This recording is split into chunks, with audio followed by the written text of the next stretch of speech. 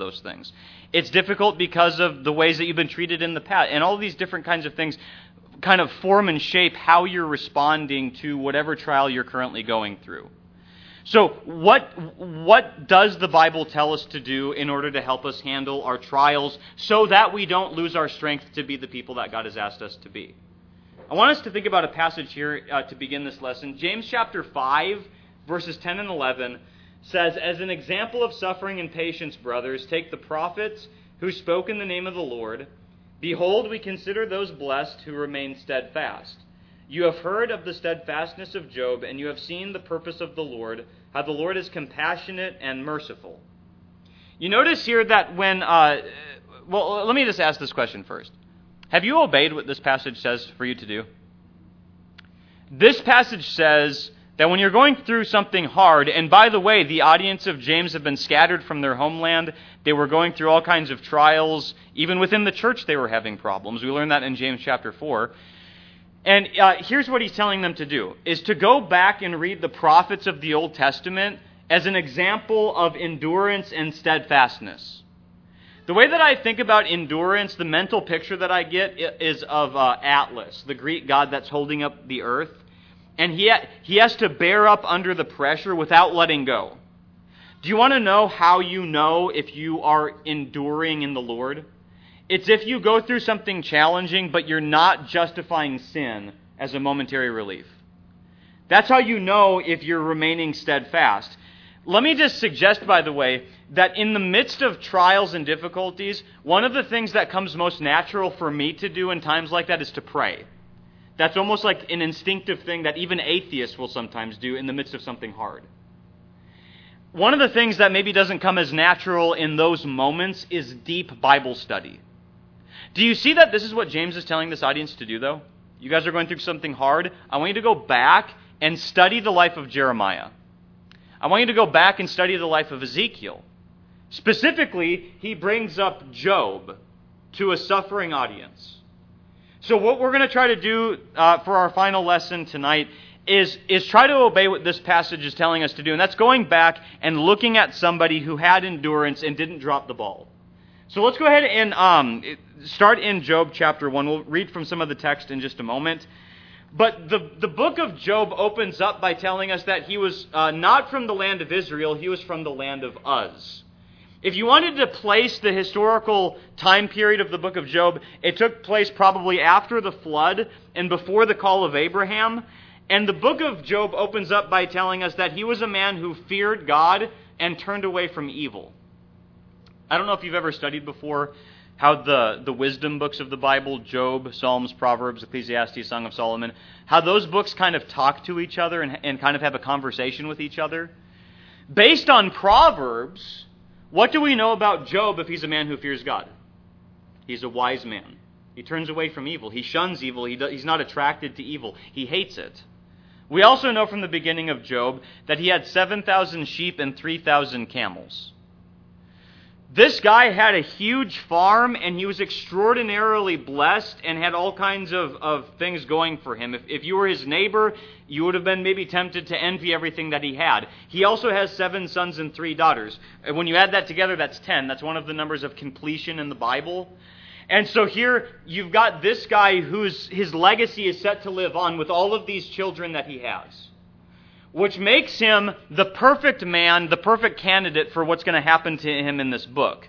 Let's go ahead and read Job chapter 1, verses 6 through 11. Job chapter 1, verses 6 through 11. Now there was a day when the sons of God came to present themselves before the Lord, and Satan also came among them. The Lord said to Satan, "From where have you come?" Satan answered the Lord and said, "From going to and fro on the earth and from walking up and down on it."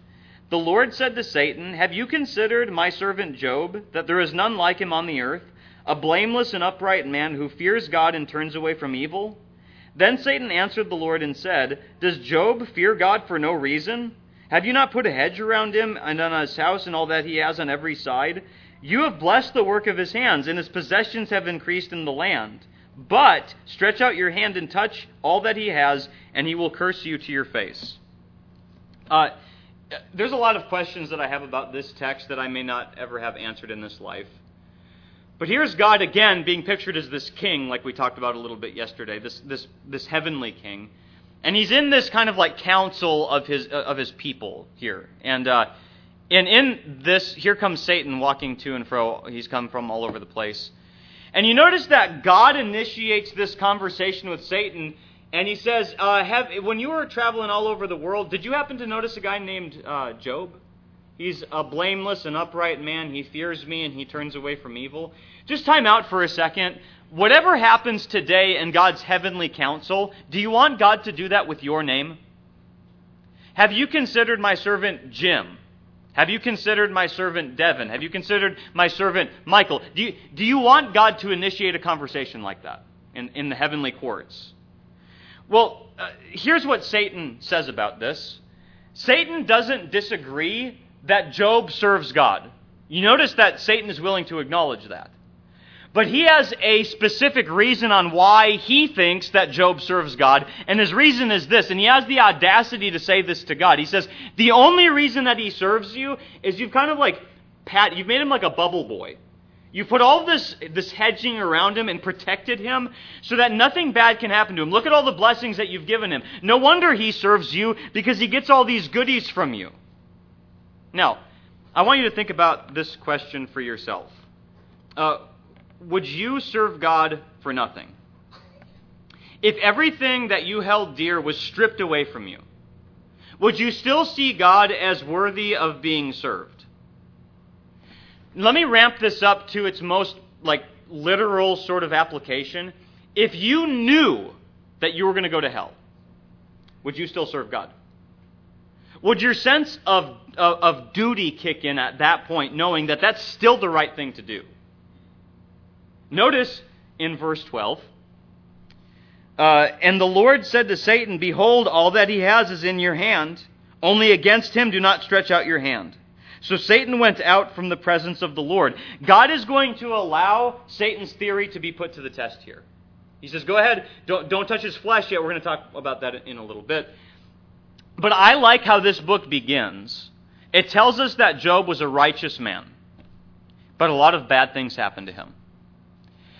Do you want to know what one of my struggles is whenever something bad happens to me? Is I automatically start thinking, what was it that I did wrong? It's probably tied in one way or another to something that I did wrong. You know what the truth is? Sometimes, like Proverbs says, because remember the conversation that Job, like these books have with each other, sometimes bad things happen to you, yes, because you made a mistake. But that's not the case all the time. Here's a man who's righteous, he serves God, and all of these things that are about to happen to him are not happening because of something wrong that he did.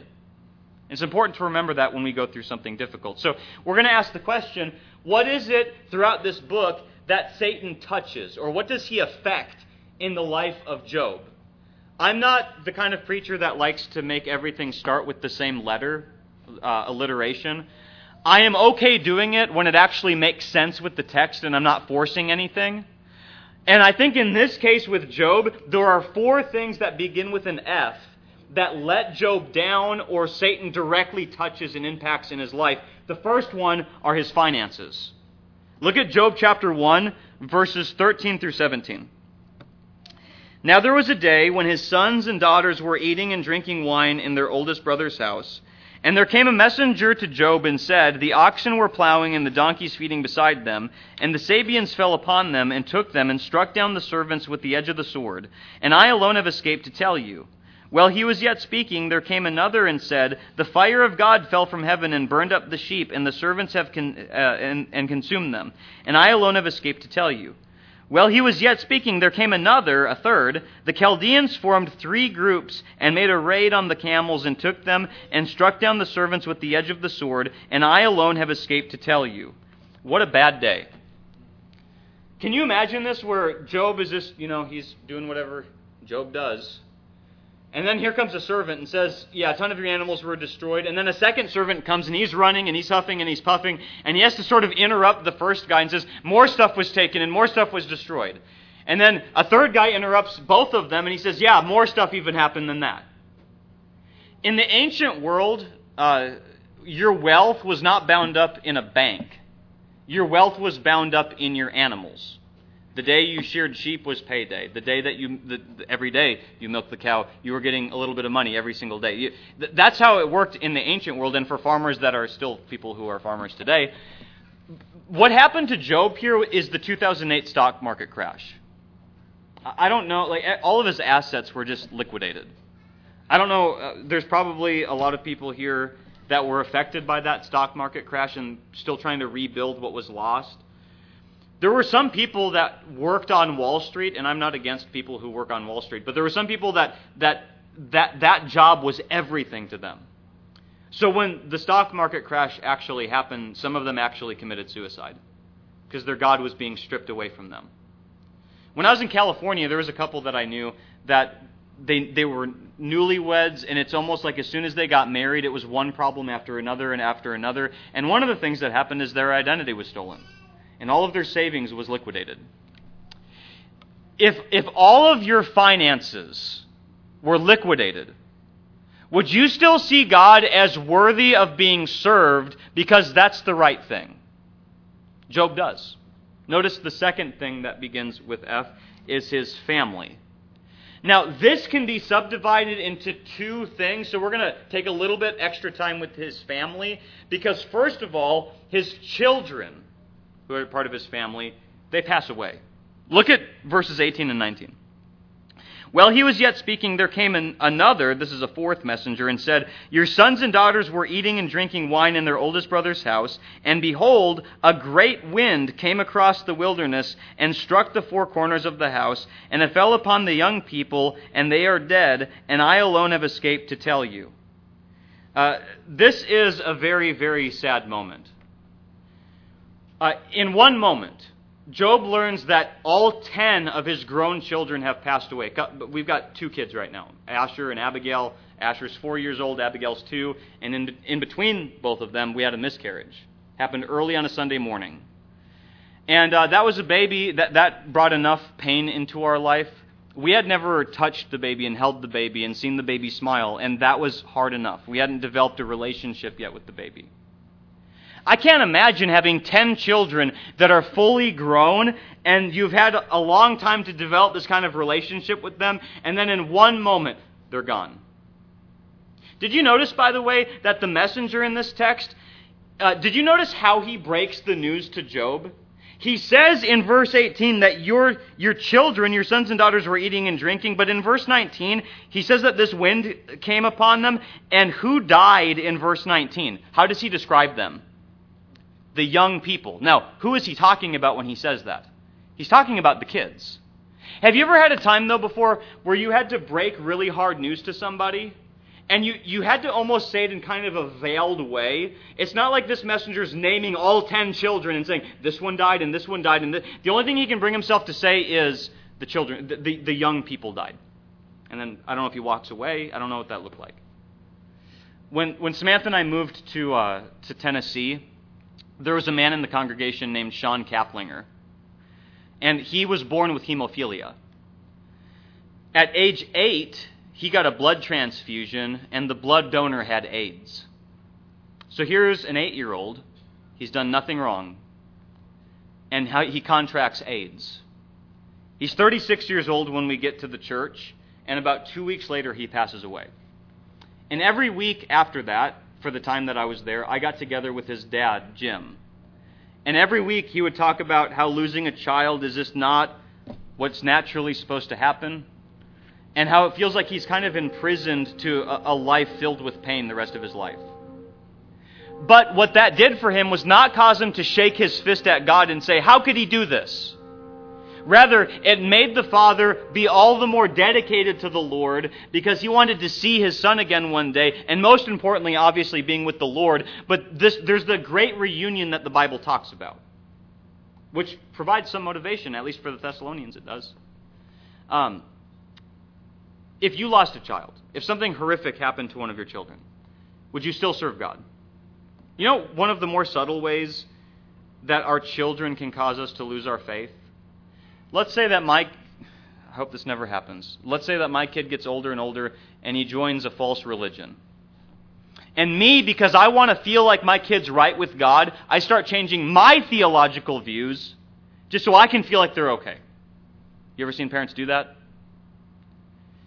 Notice the second thing that happens with this family is his spouse. We're going to flash forward for a second, and we'll see the context of this in just a moment. But Job's spouse also is affected, I think, by Satan in some ways. Look at Job chapter 2, verses 9 and 10. Then his wife said to him, "Do you still hold fast to your integrity? Curse God and die." But he said to her, "You speak as one of the foolish women would speak. Shall we receive good from God, and shall we not receive evil?" In all of this, Job did not sin with his lips. There's a lot of interesting things about his wife here. You notice that she says, "Curse God and die."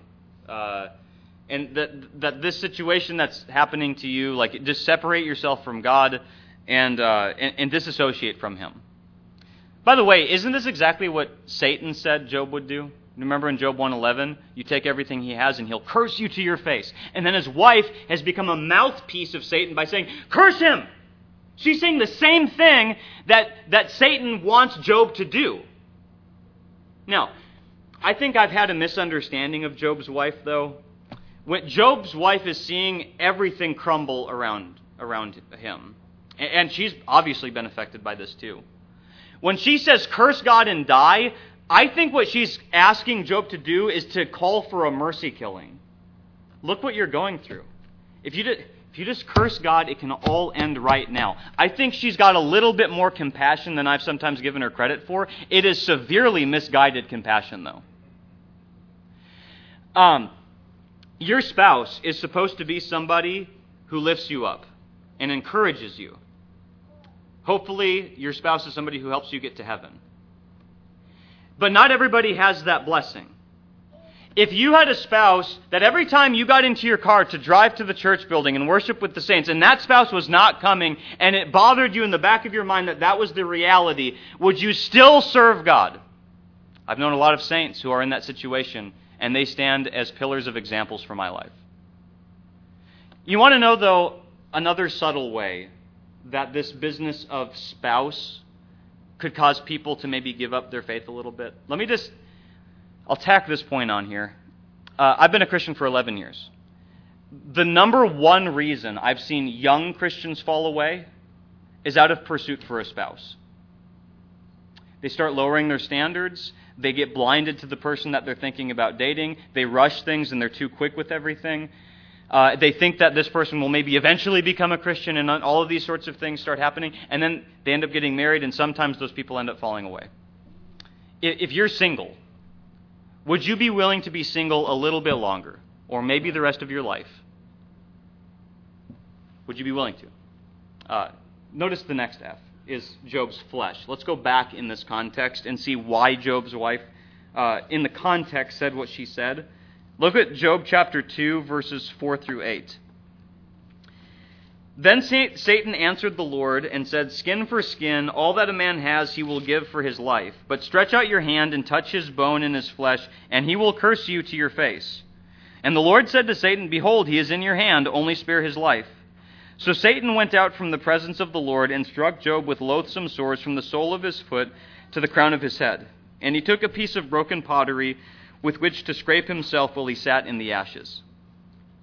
Now, round one has happened. Job's finances and his family, at least his children at this point, have passed away. And Satan comes back to God and he says, all right. People can deal with a lot of external things that let them down and that are torn away from them. A lot of people can handle things like that. But did you notice what Satan's theory was in this text? That God, if you let me affect his flesh, his health, he will... That's a different ballgame. You ever seen this happen before where somebody goes through lots of external trials, and then when the problem becomes their health, and it's highly personal, I think Satan knows by experience that that is a unique struggle to go through. Now, the church that I worked with in Santee, it was almost 40% of the congregation of a church of 150 people had severe health problems. There were people that had constant back problems, constant migraines. There were people that had autoimmune problems. There were people that gluten, like severe gluten issues and all. Do you think it's possible that in the spiritual realm, Satan might ask permission from God, can I touch these people's health? And then God, for whatever reason he chooses, says, yes, you can. Has that ever happened in this church? People's health gets really bad. And then those people remain faithful throughout all of it, like Job does. I mentioned the other day that I like to browse books and I like to read and stuff like that. One of the trends that I've noticed with Christian, you see that? Not actual, like Christian books. There's books called like the Daniel Fast, where if you follow the diet of Daniel, yeah, you got it. Or Body Built by God. I think that's another one. Like if you follow God, you'll be... Okay, what about Job? He loves God, he serves God, he fears God, he turns away from evil, and his health gets bad. You can be a righteous, godly person, and your flesh still gets affected in one way or another. Would you still serve God if that happened? Right now, do you use every sniffle as an excuse to not come to church? How is just even the seasonal issues that we sometimes go through affecting you in your service to God? Notice the last F is Job's friends. These first three things, I think you can say very clearly, are directly affected by Satan. This last one, I think, is more of an indirect thing that Satan has some influence over. Let's go ahead and look at Job chapter 2, verse 11. It says, now Job's three friends heard of all this evil that had come upon him, and they came each from his own place, Eliphaz the Temanite, Bildad the Shuhite, and Zophar the Naamathite. They made an appointment together to come to show him sympathy and comfort him. All right. Do you like going to the hospital when people are sick? Do you enjoy that? It's like, I just love nobody loves doing that. You do that because you love the person, but you hate to see people in those conditions. When Job's three friends hear about this and they all come, and his flesh has been torn to pieces and like all... It's just really, that's a burden to try to help somebody in a situation like that. I think when Job's three friends come, we should look at them as like really, really good friends. Because only a really, really good friend would come to you in a situation like that. And so when Job's friends come, they start out really, really well until they open their mouth. Once they open their mouth, what is their theory and their argument throughout the book? They look at Job and they go, all right. We know that God wouldn't let something like this happen to somebody unless they did something really bad. One of his friends at one point actually has the audacity to say to him that God's holding back some of what you actually deserve. Look at Job chapter 16 and look at how Job summarizes his friends. This is one of the summaries that Job gives. Job 16, 1 and 2, then Job answered and said, I have heard many such things. You guys keep going on and on and on. Miserable comforters are you all. You guys stink at trying to help me. By the way, this is a good lesson for us. If you've ever seen a Christian go through something hard, please do not have the first thing you assume that they did something wrong. It's not compassionate. You need to gather facts before you'd ever say something like that. Sometimes good, godly people go through things because they've not because they've done anything wrong. Now, can you imagine having really close friends that treated you that way? I remember when I was in college and I had become a Christian, my best friend throughout high school, I was in Boy Scouts with and everything like that. And he used to come over to my house, and my mom and dad got to know him too really well and everything like that. There's one day where he was over, and I had to go into work, and he stayed and hung out with my mom and dad. This is after I became a Christian. And after I left, they said to my friend Brian, they said, all right, Brian, our son, Eric, has joined a cult. And we just want you to know that every time he tries to talk to you about the Bible and stuff, we've tried to reason with him. We've tried to get him out of this cult. Just don't listen to him. In fact, maybe you shouldn't hang out with him as much anymore. And after my mom and dad said that to my best friend, he just wouldn't talk to me anymore. That was hard enough when it was somebody who wasn't even a Christian, that I was trying to influence. What happens when it's somebody inside the church? You ever had people inside the church hurt you and do wrong against you? You know what some Christians do with that is they say, they're all hypocrites and I'm done with them. As if you're more righteous than all of those people, because they're the hypocrites and I'm not. If you were severely wronged by people in the church, would you still serve God? Now, what was Job's answer in this book? Was Satan right when he had told God that the only reason that you were serving is just because you give things to people, but not because of the beauty of who you are in and of yourself? Go over to Job chapter 42. What happens in the last few chapters of the book of Job is God comes in this whirlwind, and he basically takes Job on this trip to the zoo. And he has him think about the ostrich and behemoth and leviathan and all these amazing animals that God has created. And he says, I feed those ones and I created those ones. Where were you when I made this? And I feed these ones too. I'm the one who's created everything. And Job had gotten to a point where even though he didn't give up on God, he had started questioning God too much and asking questions that he had no business asking. So God shows him all of these things, and look at what happens in Job chapter 42, verses 5 and 6. I heard of you by the hearing of the ear, but now my eye sees you.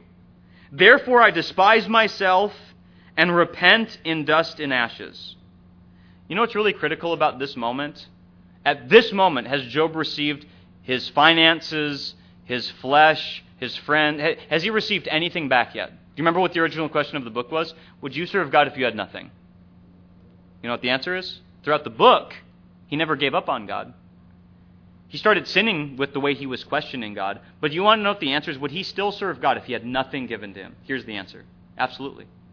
By the way, there's a lot of people that talk about wanting to have experiences of having God come into me in a dream or a vision or some kind of crazy thing like that. And a lot of times when people talk in those ways, it's always it made me feel warm on the inside and really good. Do you see what's happening here? Whenever people are encountered with the glory of God in the Bible, you see what Job says in verse 6? I despise myself and I repent. It's never a warm kind of experience. It's always shocking and scary because now you're starting to compare yourself to the glorious God. And you realize, therefore, who you really are. You see then that with Job, he didn't give up. The question then would come to us, if everything was stripped away, would you still serve God? Or do we look at God, again, as a cosmic gumball machine that as long as he keeps giving me these things, then I'll keep serving him? We shouldn't look at Job, though, just as somebody who survived without giving up. We should look at him as somebody who actually grew through his experience. Do you remember at the beginning of this lesson when we looked at James chapter 5? And it said how you've seen the purpose of the Lord, how the Lord is compassionate and merciful. And he says that you should see that in the book of Job. I don't know about you, but when I read the book of Job, unless I knew about James chapter 5, I would not just see God's mercy glaring on the pages of Job. How does the book of Job show us the mercy of God? Well, Job sins with his lips eventually with the way he questions, and God doesn't strike him. That's one way that God's mercy is shown. But if James chapter 5, if the book of James ends by talking about somebody who endured, it talks at the beginning of the book, it talks about endurance as well. So James's book ended with that idea. James 1 verses 3 and 4 says, the testing of your faith produces steadfastness, and let steadfastness have its full effect that you may be perfect, complete, lacking nothing. Let me suggest at least one way that I think Job teaches us the mercy of God, is that through everything that Job went through, do you think he was refined and that he grew in his understanding of things? I think the mercy of God is seen in that way. How many of us want to be perfect, complete, lacking nothing? I want that. What's the path through which I get it? By going through suffering and not giving up. If, I don't know, I don't work out, which probably is really shocking to all of you. But I know theoretically that when you work out, let's just say I lifted 100 pounds, and then I walk out of the gym. Am I strong? No, because I had to endure more reps than that. You might go through one trial and go, okay, I did it. But if you're not going through the reps and consistently dealing with the weight, you're not growing stronger. Do you know how lifting weights makes people stronger? Every time you lift the weights, you're tearing muscles that new muscle grows back into. But you know what the ironic thing about working out is that while you're working out, you feel like you're getting weaker. And the truth is you're actually getting stronger. You might be here right now feeling like you've been getting weaker and weaker and weaker, but do you know what the truth is? If you have not given up, you're actually getting stronger. That's the truth. If you don't give up, if you keep the communication going with God, like Job did throughout the book, you're actually getting stronger. I think that's one way that the book of Job shows the mercy of God, is that this helped him grow. Here's another way that I think the book of Job shows us the mercy of God. Look at Job chapter 42, verses 13 and 14. Verses 12 and 13. That Job was blessed in his latter days. It says, "And the Lord blessed the latter days of Job more than his beginning. And he had 14,000 sheep, 6,000 camels, 1,000 yoke of oxen, and 1,000 female donkeys. He also had 7 sons and 3 daughters." All right. Job's latter days were blessed. One of my good friends, some terrible things happened to him at one point in his life. And he would get on his motorcycle every night, and he would just tell God, "I'm not suicidal right now, but if a car happens to strike me, I'm okay with that right now." And he'd go out riding on his motorcycle every night. And while he was riding his motorcycle, the thing that he kept thinking about in his mind was this: there's a Job 42, there's a Job 42, there's a Job 40. What did he mean by that? That Job was blessed in his latter days, and right now I feel like I'm Job in my former days when I'm going through all this stuff. But Job was blessed in his latter days. Now, did my friend mean by that in this life God is going to make everything better? That's not what he meant. Sometimes God does that. Sometimes he does. And praise be to God when he does that. Did you notice, though, that everything was doubled for Job?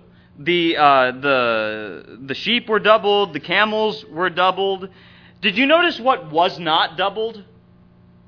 The children, right? He had the same amount of children here. Okay, why? How come you don't double the children when the animals get doubled? Here, I'm going to take a stab at what I think the answer is to that. The animals that he lost in the beginning, they're done. They're not going to heaven, right? Like their life exists here. Job's children and what we know about his children, will their spirits live on forever? You know what the truth is? God doubled the animals, but in a greater way, he actually did double the amount of his children, because he lost his first 10 physically, but not forever. God adds another 10 children to his life, and I think this is one of the early indicators in the book of Job that there is an eternity. And those are the ultimate latter days that God will bless us in. A place where there's no tears, a place where we will fit in perfectly, a place where we're going to have resurrected bodies. I think what we see in the book of Job is a foreshadowing of Jesus, where Jesus was a man who had no finances. His family thought that he was out of his mind. When he was on the cross, his flesh was torn to pieces. And most of his friends, that's the final F, forsook him in his most trying moment on the cross. And I think Job, perhaps through the eyes of faith, knew that there was going to be somebody that would come and stand on the earth. He says in Job 19:25, "For I know that my Redeemer lives, and at last he will stand upon the earth."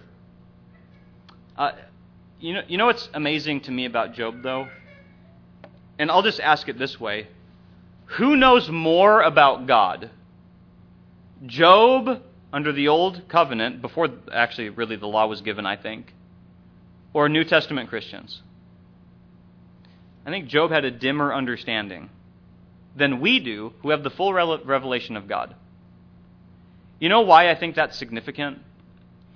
Is because a man who had a dimmer understanding of God than we do remained faithful under extreme hardship. Will we, who have a wider understanding of this same God, serve God when lesser things come into our life? You see why I think James is telling us, go back and look at the lives of the prophets. Go back and look specifically at Job as somebody who is an example of patience and endurance in the midst of hardship. I don't know what you guys are all going through, but everybody has either gone through a trial recently or you're about to get into one. Don't forget the story of Job and how he's a human being with the same kind of nature that we had. And he kept the communication going and he kept serving God. I hope you do the same. If you're here tonight and you need the encouragement and the prayers of the congregation, this is an opportunity to do that. Again, please don't leave here without talking to somebody or coming forward while we stand and while we sing.